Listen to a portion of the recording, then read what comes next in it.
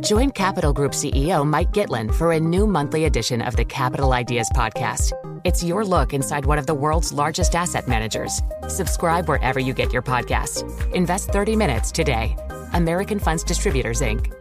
The countdown has begun. This May, 1,000 global leaders will gather in Doha for the Qatar Economic Forum powered by Bloomberg, held in conjunction with our official partners, the Qatar Ministry of Commerce and Industry and Media City Qatar, and premier sponsor QNB. Join heads of state, influential ministers, and leading CEOs to make new connections and gain unique insights. Learn more at QatarEconomicForum.com. 10 minutes here before the top of the hour. Our guest is Richard McGregor, Senior Fellow at the Lowy Institute, with us to talk a little bit more about the latest developments in China and this consolidation of power by Xi Jinping.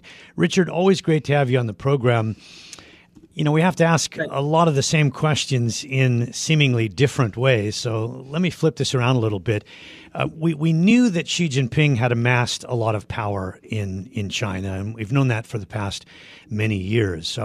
Is this almost more transparent now? What you see is what you get. All 7 members of the Standing Committee, the Politburo, are Xi supporters, Xi loyalists, and at least you know that's the case. Yeah, I mean, that is certainly one way of looking at it. There's utter clarity from China in that respect, utter clarity also for Xi Jinping himself. He has a very specific and detailed policy program, both at home and abroad, which he wants to execute in what he thinks are now more dangerous times. So he's going to rely on people who are utter loyalists to do that. I mean, I should say that in some respects, we are treating these people who've been appointed to the Politburo Standing Committee as mere ciphers for Xi. But they're not greenhorns. You know, they've all had massive jobs in the system for many, many years. But they're all on the same page as well. So they're not appointed on competence alone. It's also loyalty.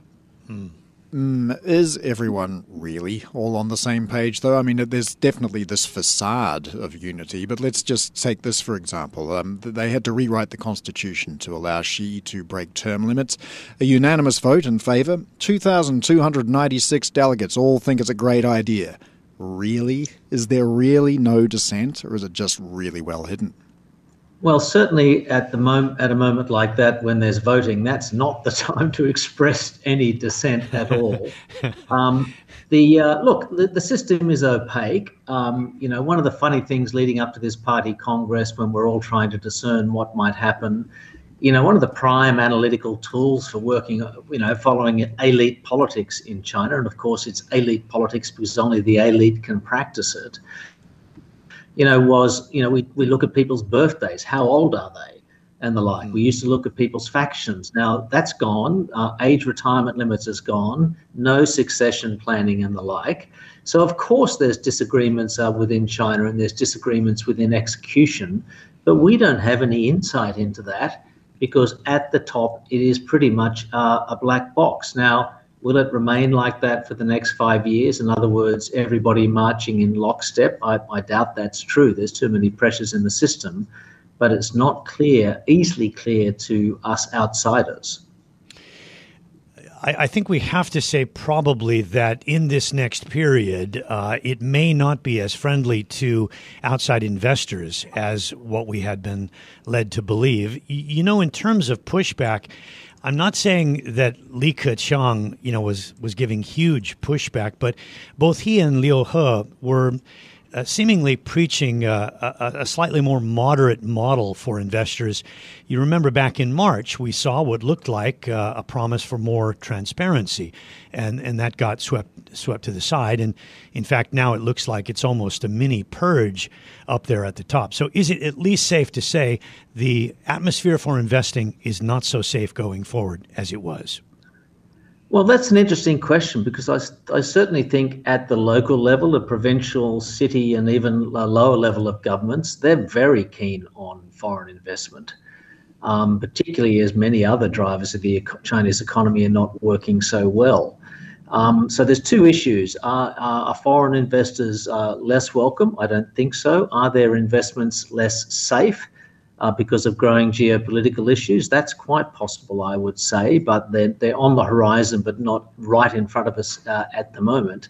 I really think the biggest issue for everybody is COVID zero, because the policy was reaffirmed quite strongly by Xi Jinping. You would expect that, but he did it anyway. And I think that's really crushing the economy in China and making it difficult for Chinese investors as much as foreign investors. So until we can see our way clear of that, then I don't really see how it's friendly to any sort of investment at all.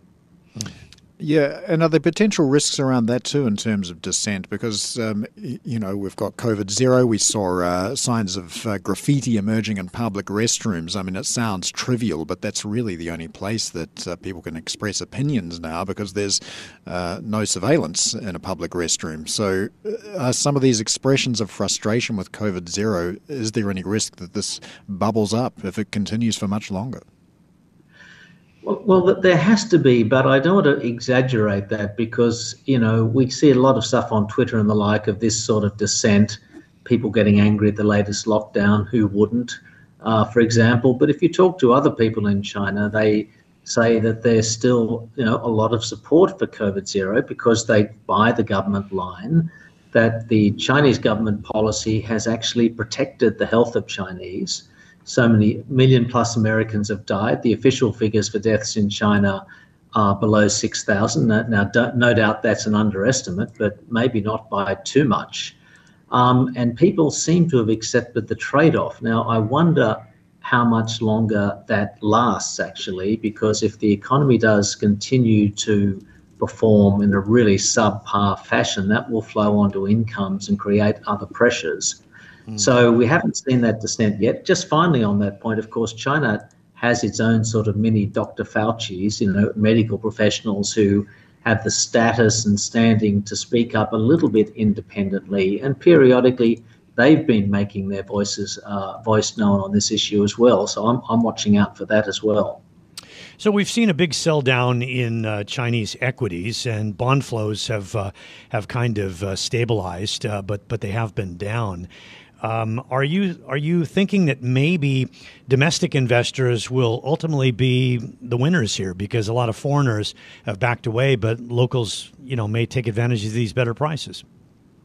Well, I'm very careful about commenting on markets and stock markets in particular, also in China, but I don't think the markets in China are really that reflective of much other than confidence and the like.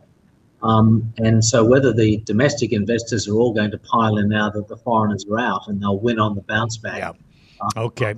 Tough to say, Richard. Out of time, unfortunately. Richard McGregor, Senior Fellow at the Lowy Institute, with us live here. The countdown has begun. From May 14th to 16th, 1,000 global leaders will gather in Doha for the Qatar Economic Forum powered by Bloomberg.